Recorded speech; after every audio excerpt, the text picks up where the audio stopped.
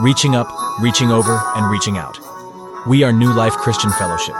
For service times or recordings of our weekly messages, please visit us online at www.nlcfchurch.org. I'm going to attempt to do something that I've done years ago, and that's to sing a song all by myself. And there's a risk in doing that. The risk for me is to repeat what I did when we went to Bible college. And I mustered up the courage to do that a cappella. And then my nerves got to me. And so I'm setting myself up for the same thing, right? How many of you know how well you can breathe when you're nervous? It doesn't work well. I initially thought I would maybe just launch into the song just so my nerves wouldn't get to me, but here goes. And this is a song that, just a few stanzas, very simple song that is all the way back when I first started. I had given my life to Christ, but I kept having to give my life to Christ, especially early on. And let me just launch into it. In the morning when I rise, in the morning when I rise, in the morning when I rise, give me Jesus.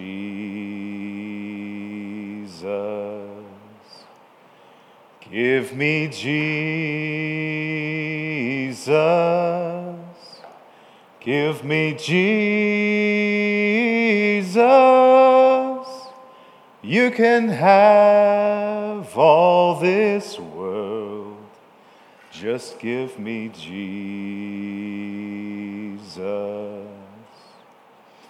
When I am alone, oh, when I am alone, when I am alone, give me Jesus. Give me Jesus. Give me Jesus. You can have all this world. Just give me Jesus. When I come to die, oh, when I come to die, when I come to die, give me Jesus. Give me Jesus. Give me Jesus. You can have all this world. Just give me Jesus. Give me Jesus. Give me Jesus. You can have all this world. You can have all this world. You can have all this world. Just give me Jesus. Father God, as we think of giving our lives, our hearts to you, just pray that the words coming from your servant's mouth this morning would reflect what your intentions, what your will is for your people to hear this morning. And would you help me get out of the way enough to accomplish that in Jesus' name? Amen.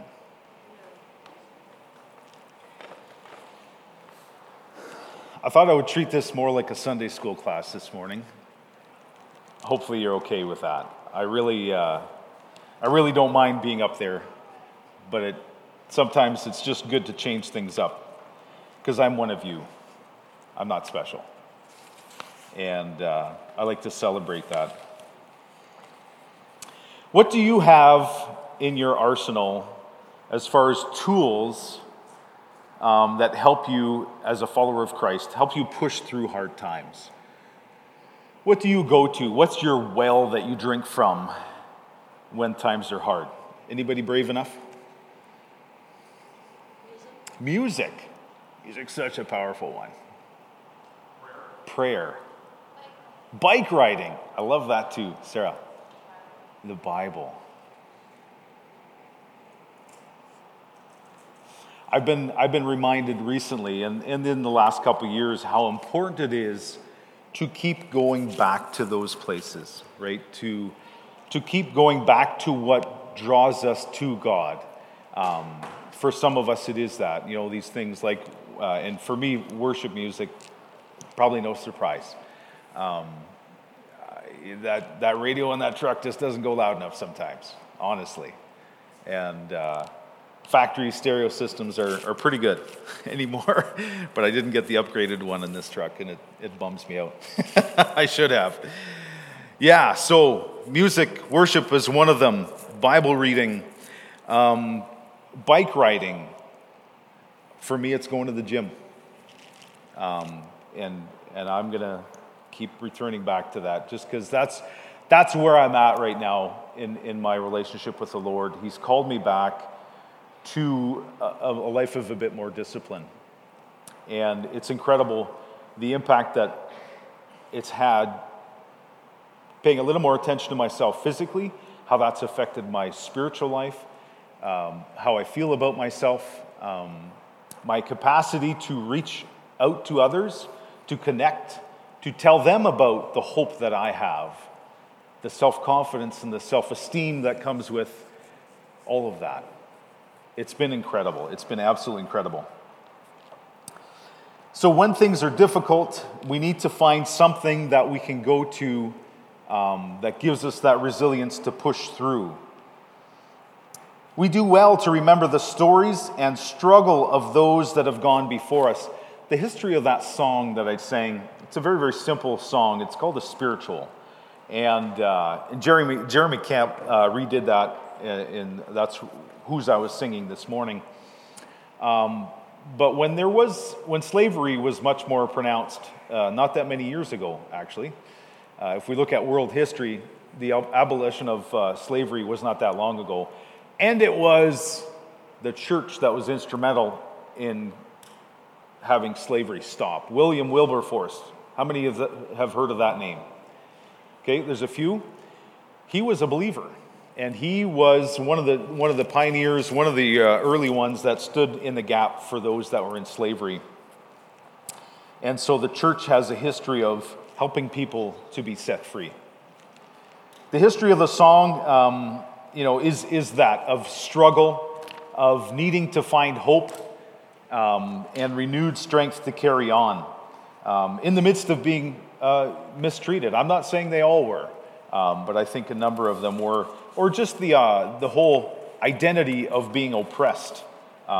It can take a toll. With that said, so many of the powerful Negro spirituals come out of a deep, dark oppression.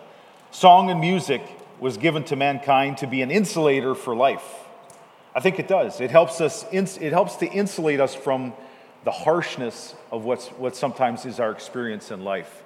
And it can really, really be that balm, B-A-L-M, that salve. These are old words, right? That lotion to help soften life sometimes.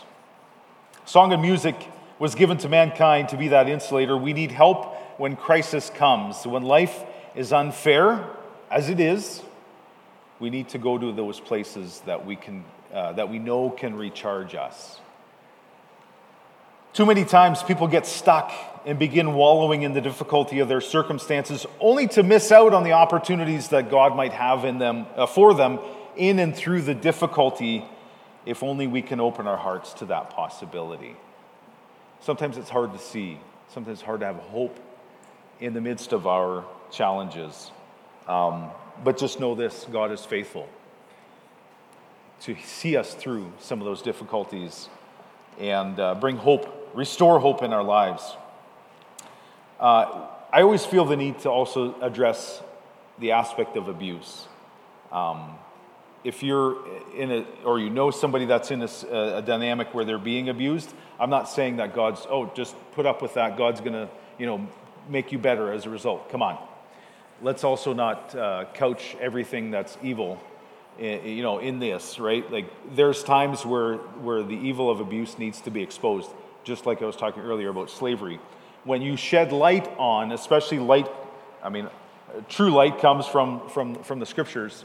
When you shed the light of the redemption and the redemption story of who God is and what he wants to do in and through his people, when you shed that light on evil, it has to go. And so we're glad for the ending officially of slavery. Let's not kid ourselves. Human trafficking is still a very, very big and dark thing in our world. It's very, very sad. But most of us don't have that as our experience. I trust that that's who we are this morning, that you're not in a situation where you're being abused. Most of us have a lot of first world problems to deal with. What do I mean by first world problems? Well, the drive to work, all of a sudden somebody that, got their driver's license from a Cracker Jacks box. What are they doing on the road anyways? And so sometimes we can get caught up in those kinds of scenarios. And I will say this, what I've found is, as I've been walking with God, I'm getting better at leaving room for God to whisper in those moments so that I recall when the last time I made a mistake while driving, or recalling, I'm not sure what that person's experience was this morning. I need to leave room. I need to leave some room for grace because I don't know their story. And that's not just for driving. That's for words that come at you when people are very unfiltered and didn't think through what they're saying. Those sometimes can be very, very difficult. But again, I think with God's help, we can push through, and that can become things that we can grow from. How we handle those disagreements or whatever it is that we're facing. We know for the most part, it is worth the effort pushing through difficulty. How many of you know that story of this caterpillar that turns into a chrysalis, and in order for that butterfly to come out, it has to struggle so that the fluids, I think this is the science, the fluids get pushed into the wings, and those wings then can spread and fly. If you short circuit that process, if you remove that struggle, the moth can come out of that chrysalis a little easier, but it will not be able to fly. What a terrible thing to do, to remove the struggle of life, right? It's astounding to say these words because it's like, well, I don't want my life to be hard. At the same time, we know that without struggle, we're probably not going to grow. Without effort, I would add that. Sometimes it is struggle. Sometimes it's just effort. Showing up again, right? Well, I don't really feel like going to church. I don't want to leave my name standing. I don't want to serve anymore. I've served enough. Thanks for praying for Meadowbrook. As you heard, Pastor Chris has handed in his last message is coming at the end of July here. So we're both in a very similar circumstance now as churches, and I think sometimes what's very healthy for a group, sometimes we get so focused on trying to find somebody to rescue us that we miss that process of struggle and of challenge and the growth that can happen organically as a result. You guys have leadership within you, and kudos to those of you, Bill and Sarah, Abe and Tina, and John and Lena. I should remember that, right? I don't know who else has been here a long time, Dale. Some of you have been here for quite some time. It's worth it. And I want to bless you for that, for your commitment, I say that being one of the ones that stepped away because we felt called away. And I'm so thankful for the relationship that was left intact for us to be able to come back and to continue to sojourn together, to continue to walk this journey of faith together, not quite sure at times what God's up to. It can be that challenge, but I want to say it's worth it. New Life Christian Fellowship, you're worth it. God bless you as you keep pouring in. So what do we have going for us? This whole conversation about struggle, a song from the depths of the darkness of slavery, this whole ominous sort of situation. I don't want to leave you hanging there, and I suspect that you weren't expecting that. But if we look at today's passage from 1 Peter, and the reason that this one stood out and was so precious to me was early on in our faith journey, Peter Reimer, who started the Leamington EMC Church, took 12 of us guys through, I think it was a 12-step discipleship course, and it was based on this very passage. And we had to put this passage to memory, and it served me well over the years. What do we have going for us when we encounter struggle and challenge? Here we have kind of the recipe, the toolbox of what God has done for us. He hasn't left us to figure out what we need to figure out on our own. He's given us the tools, and this is an incredible truth. Just like a few Sundays ago when we looked at unpacking this whole guy that comes across this treasure in the field, does whatever it takes to get this treasure because it's so precious. And then the joy that we can live because of what Christ has done for us. But God has given us everything we need for living a godly life. I think I asked this last time. How much is everything? Everything, right? Yeah, when you look it up in the Greek or whatever, the original translation, it means everything. Who knew? Everything. And it's up to us simply to ask. And as we press in, to the truth of who God is, God begins to reveal things to us, and then we respond to that. And as we respond and we're faithful with what He's revealing, more comes. It's amazing how that works. And I'm not saying more just as in somehow God is like this vending machine that if we're not getting what we want, we sometimes shake it a bit and we kick it or whatever. We're not getting what... Come on, I put my money in, I put my time in, like now it's your responsibility to respond to my commitment. I don't know if that's been a challenge for you, but there's been times where I've wondered about that, and I've asked those questions. And you look at stories like Job. Job was a superior example of a godly man. God says so himself, and yet he allows Satan to come and tempt and strip away everything that he had, pretty much everything. And in the end, he's asking for justification from God, and it sounds harsh, but God's response is, "Are you God?" Ooh. You're right. And it's important to remember our place, but it's also important to remember that God does tell us that He delights in giving us good gifts and responding to our requests for more. So this 12-step discipleship program based on 1 Peter here, I recall a strong pull to offer my life to God's service early on as I encountered God in the Scriptures in very new and profound ways. I don't know if you guys know all of my history, but my dad recently retired from being a minister at the Old Colony Church. I grew up in that church, as some of you did. I shared that space with some of you, and I'm very glad for that experience now.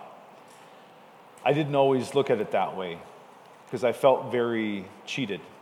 And my question to my dad, when I found Christ, I had a heavy burden, and I went to see him one day, and I asked him if he knew that you could spend eternity with God the Father in heaven? And he said, yes. I was instantly relieved, and then I was very mad. I was very mad. And I pinned him on the wall.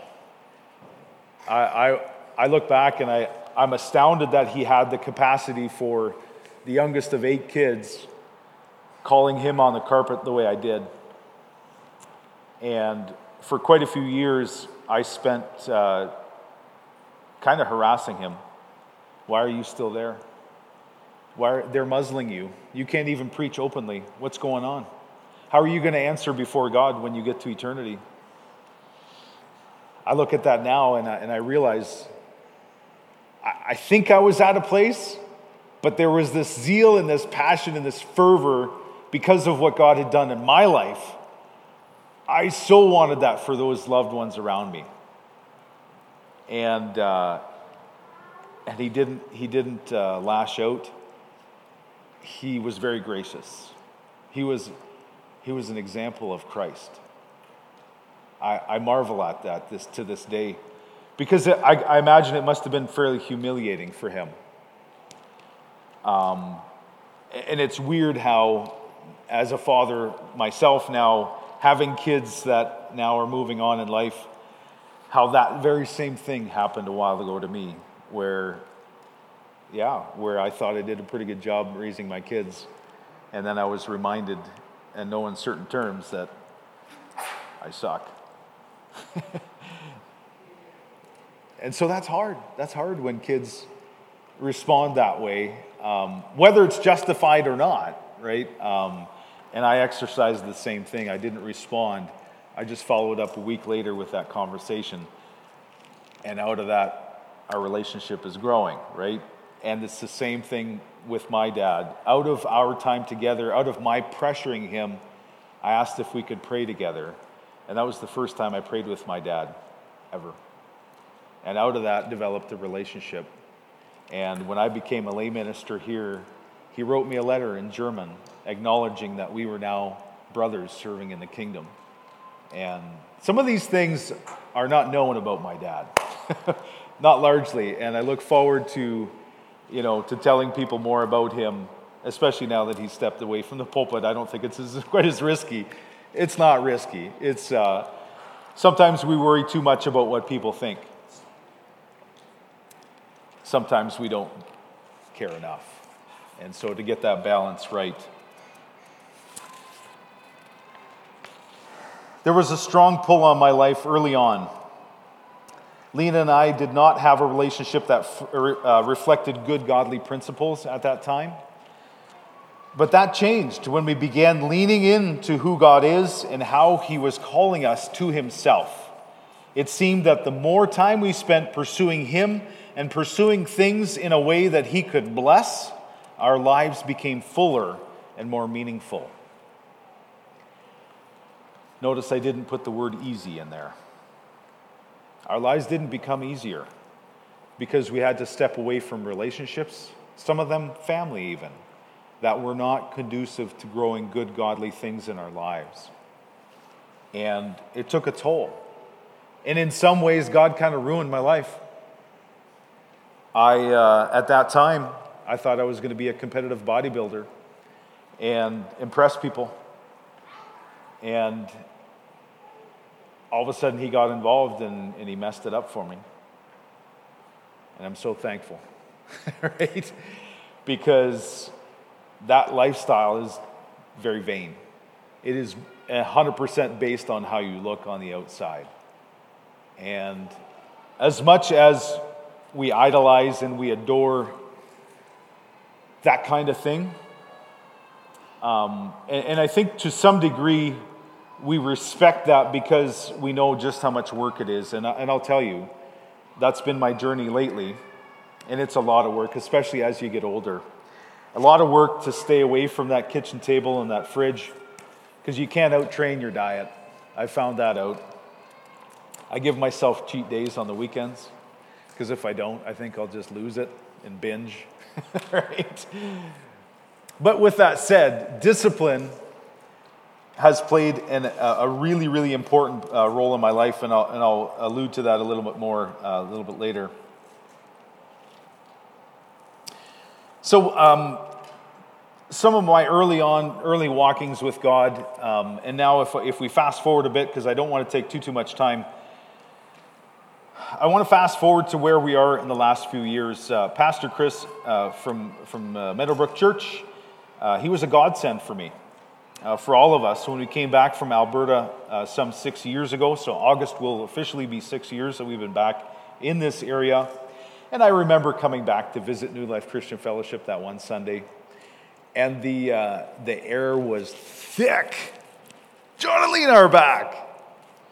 And I'll tell you, I felt very compelled to plug my family back into the church here. But we had 3 teenagers that were in crisis. And my question to people is when is the right time to relocate teenagers? The answer is never. You cannot pick the right time to relocate teenagers. When they're younger, they're a little more pliable, a little more malleable. And we knew this going in. And so we took about 8 months of preparation to prepare our kids to move. And still, there was some very, very dark times for them. And I recognized just the challenge that was. I will say this, they are better for it today. I'll brag on my kids a little bit, because that's what parents should do, right? Not because we did everything right. There were some scary times, especially plugging the kids back into high school. They came, Alberta offered us a very safe public school system where a lot of the teachers were believers. The Lord's Prayer is still being said in most of their schools over there, especially in the more remote areas. They just simply take more liberties, and especially if there's a lot of shared values in the community. My parents, when they came to visit, my dad was convinced the kids were at a private school. He asked me how much I had to pay for my kids to go there, and I said, "Those are our tax dollars at work." "That's the public show." Yeah. So there are parts of our modern world that still hang on to more traditional values. And we were better for it. It was a struggle coming back. We didn't have the finances. We had a business opportunity that we launched into. Oh God, what are we doing putting kids back into public school? And some of you, I imagine, your kids are going to public school as well. The public school is not, their responsibility is not to grow our children up and to teach them about faith and values. That's our job at home, and that the church can supplement that. But the primary responsibility is mom and dad and in that home, right? Home environment. If you have the option of, private school or homeschooling, I say kudos to you. I'll go out on a limb and say the public school system has failed us for a lot of years already. At the same time, it's not up to the public school, so your kids can still be in that environment. And here's the thing, you guys as parents have much more of a voice than you might think. And I meet on Tuesdays with other people of faith who are business owners. And some of them have taken it upon themselves, now that they are grandparents, to go have conversations with the teachers and the principals of our schools. Very, very few of us have the audacity to do that. And I'm not talking showing up and blasting into them and telling them how bad of a job they're doing. Just asking questions and sharing the convictions, sharing the values that we hope to see, and the values that we know are good for us as a community overall. It's typically the very few that have an agenda, that have this massive voice, and they can influence. And I think it's time for us as parents of more traditional values of Christian values to also add our voice in there and offer the hope that we have through the message of the shed blood of Jesus on the cross. And we can do a good job of that. We can be very creative in doing that. A time frame. I think it was about 2 years ago, and I think I've shared a part of this story already, but I think it bears repeating. Pastor Chris was going through a series and he was reading from Mark chapter 10. This is the story of Bartimaeus, who was blind. And he comes, actually Jesus is coming into the community, and here he is, and he's yelling, "Jesus, Son of David, have mercy on me." And some of the people around him, were yelling at him to shut up. Be quiet. What did he do? He yelled even louder, right? This rebel knew something was up, and it's my turn. I want to be healed. I want to get that next blessing from God. It's my turn. And I would say this, if ever there's a time where you should be selfish in your life, that's where it's at. If you want more of the Holy Spirit, if you want to be blessed, you want to be healed, this is where you have those parables of the widow who comes to the judge.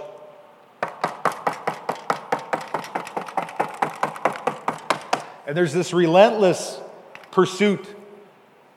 And the judge in that story is not a representative of God the Father, because he talks about himself not being righteous and not being just. But he's going to do what she's asking because he's tired of her and he just wants her to go away. The point of that story is we need to pursue God relentlessly, unashamedly. Is that a good English word? I think it is. We'll say so this morning. Unabashedly, we need to pursue God and keep asking him, like Bartimaeus did. And so Jesus' response was, he stopped, took notice, right? And if you read through the parables and the miracles that Jesus did, you'll find that he often would pick out the things that most people would not notice. Actually, sometimes it was the things that people wanted to push aside and stop, like in this case too. Shut up. It's Jesus you're talking to, right? Quiet. I want more. I need him. Jesus looks over and he says, cheer up. Oh, actually, the people says, cheer up. They say, come, he's calling you. So Jesus is calling him, and then he asks him, what do you want me to do for you? Okay? Why would he ask that? Isn't it obvious? And he says, I want to see. And we can over-spiritualize this, and I think we should. He says, go, for your faith has healed you. Instantly the man could see, and he followed Jesus down the road. So his physical sight was restored. Often Jesus in those miracles will first address the spiritual condition, and then he addresses the physical condition. And so that is normally what the order is. In this case, he just goes for it. He heals the guy, and the man is set free. And so what Pastor Chris did with that passage, he offered that to the church. And he says, okay, and we'll do this as an exercise. If you're comfortable with this, let's close our eyes. And we'll ask that question. Jesus is asking you, what do you want me to do for you? And we listen. And we calm our hearts. Maybe have a breath. And if something comes to mind, remember it. Capture that thought. For me, that response on that day was discipline. I heard the word discipline. And I don't know if I heard it audibly, but that word was impressed on my heart. Discipline. One of the forms of discipline that I know a little bit about is at the gym. And God has blessed me with no injuries in all the years that I've had this on and off relationship with the gym. I've been cheating on it every once in a while, and I just abandon that relationship. I'm a negligent partner sometimes. But I recognize one of the reasons that I've been able to do what I've been able to do in the gym lately is because of the work that I did early on. And from a science perspective, there's such a thing as muscle memory and bone density as your body struggles under those weights, right? It is good for your body to have to move and to struggle and to work. It's good for your heart to get your heart rate up for a prolonged period. It's good for your bottom line, right? Or your midsection, whichever way you want to look at it, right? But again, this illusion back to effort is needed, struggle is often needed for health to be there, for vitality. It's something that we know inherently. We wrestle, we struggle with the discipline of our physical bodies, let alone the discipline of our hearts and our spiritual world. And I'm finding that as I've been able to have success in the physical areas, it's been affecting my spiritual life. I no longer find it a chore to make sure I'm listening to something that's edifying. And you know what? Sometimes classic rock still creeps in and I enjoy it. I thoroughly do. Certain songs. There are songs that I just have to, oh, wow, I didn't remember that lyric. Oops. Sorry, God. Help me redeem that one. But music and song styles, to me, there is very little between sacred and secular. We've done that as a church at times. We've created these divisions between sacred and secular, and I don't think it's entirely wrong. But sometimes we miss what God is doing and the potential that's there. This is going to be a little random this morning, and I'll get back to our passage, and I'm trusting it's all going to tie together. I have a neighbor that lives kind of behind us on the 6th concession, and he has it's an early 80s Cutlass. It's an Oldsmobile, and he's got an engine that sounds incredible in it. And I have an older car as well, and I kept asking God for an opportunity to pull in, partly just to see his car, because it's a nice car. And sure enough, one of the days I was out in my car, he was outside, I pulled in, and he was absolutely enamored with my car. And my car looks amazing from about 100 feet away. And it makes the right noises, and I get to be a teenager every once in a while again. It's awesome. But the bigger reason why I pulled in was to start a relationship with him. And there are nights when I'm having a campfire in the backyard where there's band practice at his house. So he's part of two bands, and they tour, and he plays casinos in the States. And his day job is making countertops, right? And I pulled in, and we had this great chat as neighbors. And it's just been interesting, these opportunities that have come my way to reach out to people, and I get these nudges to go and say something to somebody. A few days ago, Lena was waiting for me to wrap up at the gym.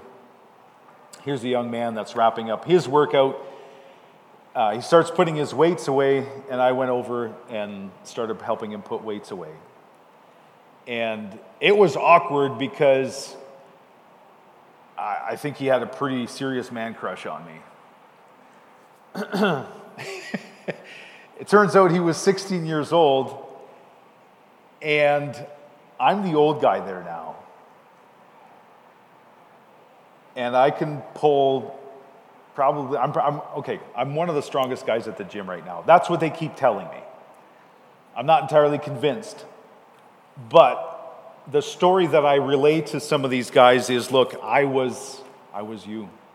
I was that 16-year-old that was looking for purpose and direction and meaning in life. I was struggling with self-esteem. I had a body type that was difficult. My body is super, super, super efficient at putting on fat. It's a gift. It must be, right? And so I remember being that boy walking into the gym and seeing these guys bench pressing over 300 pounds or whatever it was. And I also remember never having that opportunity to interact with them at all because they did not have the time of day for me. These boys are coming to me now, unannounced. I don't know them. Or in this case, helping somebody put a few weights away.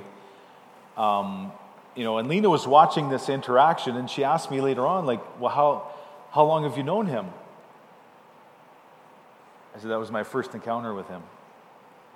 And his parents were part of the Old Colony Church in Kingsville, and it was so easy.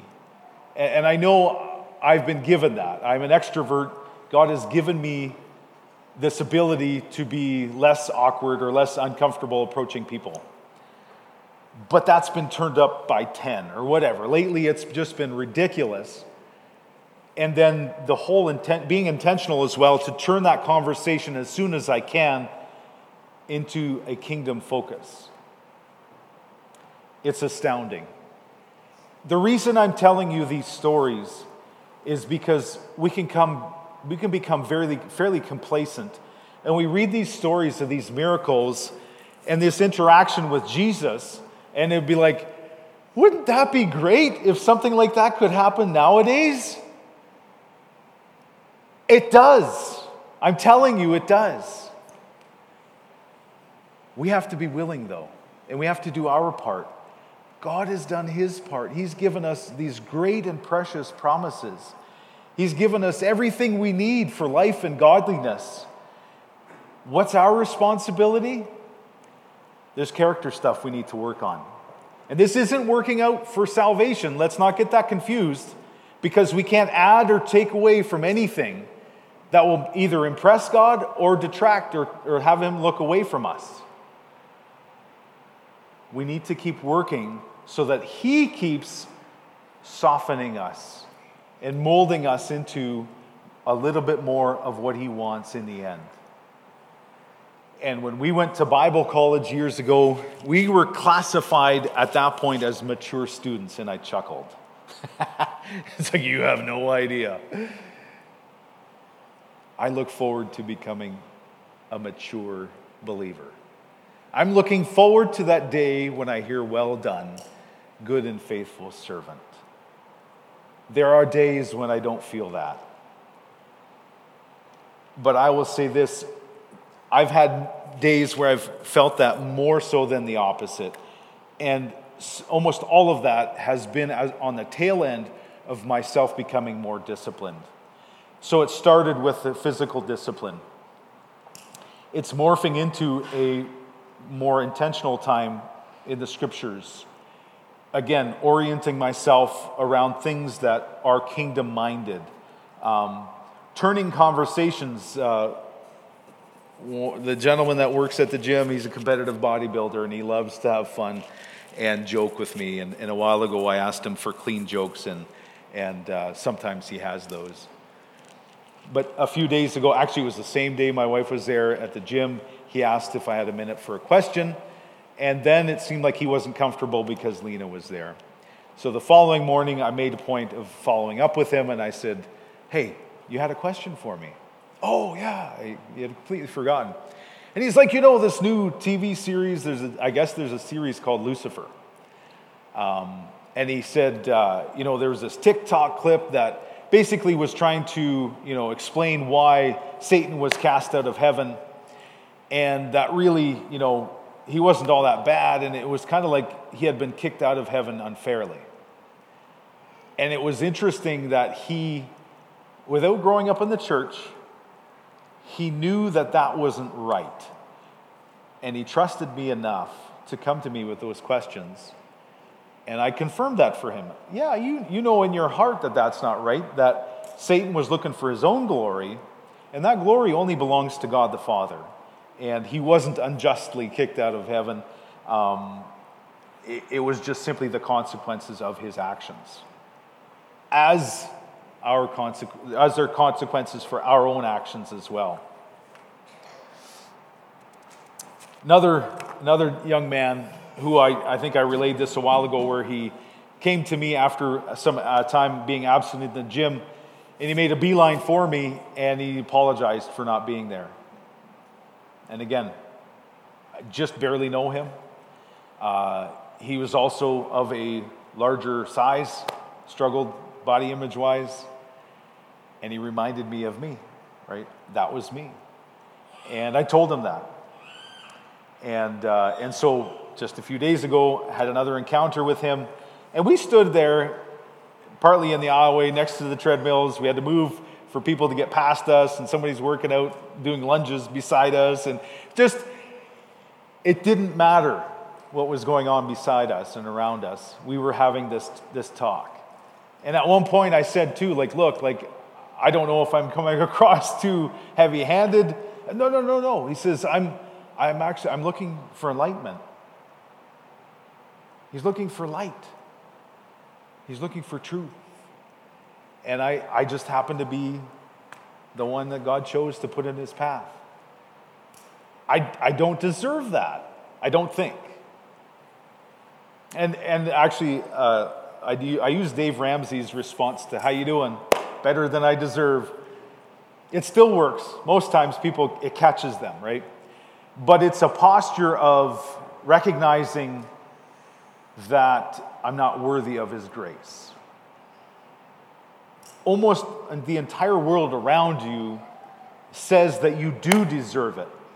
You deserve this or you deserve that. Almost all of that comes on the tail end of oppression, right? Because they're wanting you to overspend, overcommit yourself, trash your values, because, you deserve it. Actually, again, it's kicking out discipline out of our lives. Almost all of that involves pushing discipline aside. Again, please don't hear me that we're working our way into heaven. Please don't hear that. Because there's nothing that we can add to what's already been done. It's a gift. Our response is, out of that thankfulness of that gift, we're responding with our lives. And then I was scrambling. I ran back to the locker to go get my keys because I thought I had a little New Testament in the truck that I wanted. And then I realized that actually it had been quite a few years since I'd handed a Bible to somebody. Or a New Testament. I've done that in the past, and it's been good for me. I trust it's been way better for them. But it's I need to restock. I've grown a little bit lax in putting truth into people's hands. I've seen it done very poorly. This whole door-to-door evangelism. Some groups have made a mess of it. Doesn't mean that we shouldn't do it. The way we do it is super important. So, when we think of back to our passage, the character qualities that are needing our attention, our work, as I began to do more and more work with those character qualities that we found in 1 Peter, things began to change for me. Not right away, but the work required for both external and internal change, it comes at a cost. I alluded to that earlier. I had to be willing to put in effort in order that God would grow my character. Jesus died on the cross as a payment for the penalty of my sins so that I could enjoy a restored relationship with my Father in heaven. I want to add this. I trust that you don't think that that's where that relationship starts. It starts now. And the richness, the depth of that relationship is largely in our hands. It is something that we are mostly in control of, except for when God all of a sudden injects His Holy Spirit, and then it's amazing. It's absolutely incredible. I consulted with my wife Lena about coming to preach again today dressed in a t-shirt and shorts. And she didn't know if it was a good idea. I didn't either. But I felt like I was supposed to do that. And this is a shirt that she made for me. It just makes sense. Apparently I say that a lot. And apparently the shirt looked bigger when she bought it. So, Yeah, it looks like I'm trying really hard this morning, just attire-wise. And I appreciate dressing up a bit for Sunday, and I think we should. I normally wear a button-up or a collared shirt, especially if I'm on task. But I felt like this morning, and you've got a really young group here still, which is amazing. And I remember being in the back of that old colony church, feeling pretty ostracized and looked down upon, oh, the young mention. There was often a message and a concern, and the concern was founded. I think the motivation was good. The way they delivered the message could use some work. Because I felt ashamed almost always, right? And knowing full well, and what it was back then was conviction, but there wasn't a lot of grace in the truth that was being presented. It was still a good thing to hear, overall. But yeah, as we leaned into, both Lena and myself, as we leaned into giving our lives to God, there was a lot of things that just seemed to make sense to me. It just makes sense. I would often say that. From an earthly perspective, there's a lot of things that have happened in my life that do not make sense. I remember Jake Newdorf years ago when we still were meeting in town on the old bakery. We put a for sale sign up in front of our house after almost 3 years married. How did you know that you were supposed to sell your house and move your family to Manitoba to Bible college? How did you know? I didn't know. But I had a sense. And I was afraid of missing out if this is what God had for us. How did you know you were supposed to relocate teenagers back to South? I didn't know. But I had a sense. And I didn't want to miss out if this is what God had for me, for us as a family. And it made sense from a heavenly perspective. When you include God in the equation in life, a lot of things make sense. It also didn't make sense that while I was in Alberta, after our 4.5 years pastoring a small church, we stepped aside from that role. We stayed there for 2 more years till the next pastor couple came. In that time, I stepped into a very normal, very kind of mundane role of work. And I felt really, really inadequate and maybe a little embarrassed to be out doing sales for a promotional marketing company and putting letters on a sign because part of their business was sign rentals. And all of a sudden I remember feeling that, you know what?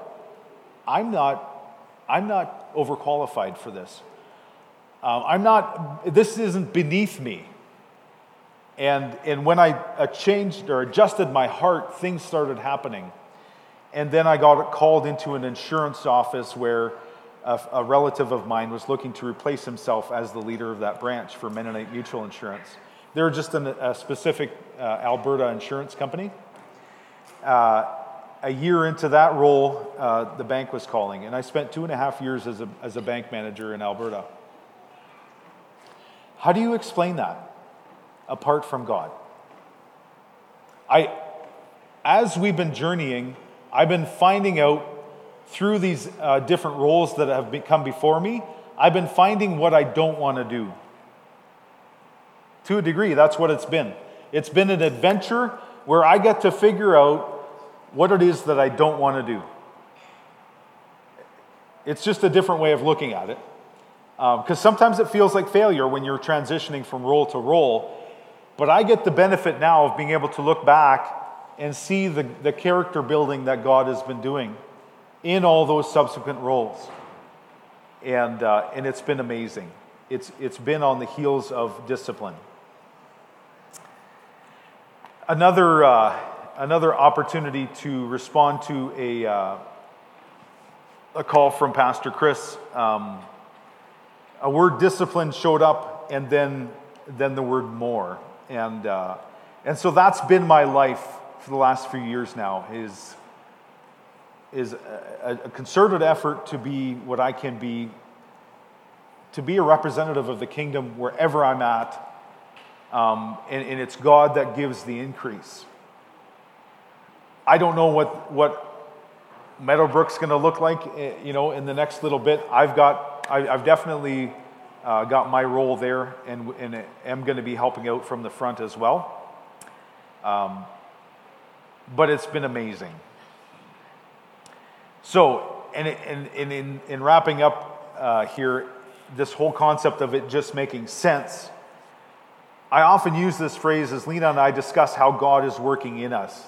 The truth of the matter is that looking at my life from an earthly perspective, and I want to just make this clear, many things do not make sense. However, if you include a heavenly perspective, it just makes sense. It is how I am choosing to try to live my life, through the lens of what it is that the God who cares enough about me to call me, give me a purpose, and also provide all that I need to become equipped. He is a good God, and He deserves my praise. I mentioned a resource to Bill earlier that we're working through. It's called River Dwellers, and I appreciate that last song, To the River. What do we understand that to mean? When we get in the river, we're joining in on this river of life, this journey with the Holy Spirit. And actually it's written by Rob Reimer. Some call him Reimer. I'm not sure if that's just a contemporary way of saying that, but it's been a resource that's used throughout the leadership at Meadowbrook Church, and some study groups are using it. It's an intentional look at how the Holy Spirit works in our lives if we allow Him to. And so look that resource up, bring it in, River Dwellers by Rob Reimer. He's got a second, I don't know if it's second, but another resource from him is Soul Care. I would say this River Dweller book is really good to go through first before Soul Care. Soul Care is much more of an intentional look at dealing with our past and our internal stuff. Some of us may not be ready for that deep dive just yet. So River Dwellers is a great introduction to that. God has given us all that we need to be able to live out what He is asking of us. He's looking for us to be willing and for commitment in order that He can pour that into us. One of the things that I've really, really appreciated about my time at Meadowbrook has been their focus on prayer. And I'm going to offer that today as well. If there's somebody that just simply wants to spend some time together praying after the service, I will stick around. Maybe there will be others as well. Over there we have prayer teams that come forward. So this isn't an altar call. I'm not going to scare you into anything. But if God's leaning into, if you feel God leaning into your heart this morning, one of the dangers, I can say dangers, now it sounds like I'm using scare tactics. If you feel a nudge and you want to press into God more, why wouldn't you want somebody to pray with you? Right? And again, I take that right from Chris. Somebody's offering to pray, of course you should say yes and come forward, right? You may not be comfortable doing that. That's okay. Find somebody then. Maybe it could be your parents. Maybe it's a trusted adult figure in your, maybe it's a friend. But God is calling always. And He's calling not out of an air of coercion but conviction comes in many forms. And I would say this, if you hear His voice today, don't ignore it. I hope that I can be that example for you of what is possible. And I think I'm just dipping my toe in, honestly. I think I'm just starting to see what's possible in the life of a Christ follower when there's commitment, a willingness to be disciplined, a heart that is trying to be in tune with who God is. There's lots of distractions. There's a lot of things vying for our attention out there. Not everything that's out there is evil. Not everything that's in the church is good. Let's be honest. But anytime where there's truth, all truth comes from the Father. That's one thing I've learned in life. And again, if we're being impressed, if our hearts are being pushed, that God wants to speak into us more, by all means, respond to that.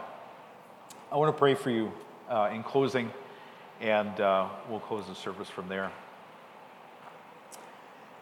Thank you, Heavenly Father, for what you've done in my life, and I honestly look forward to more.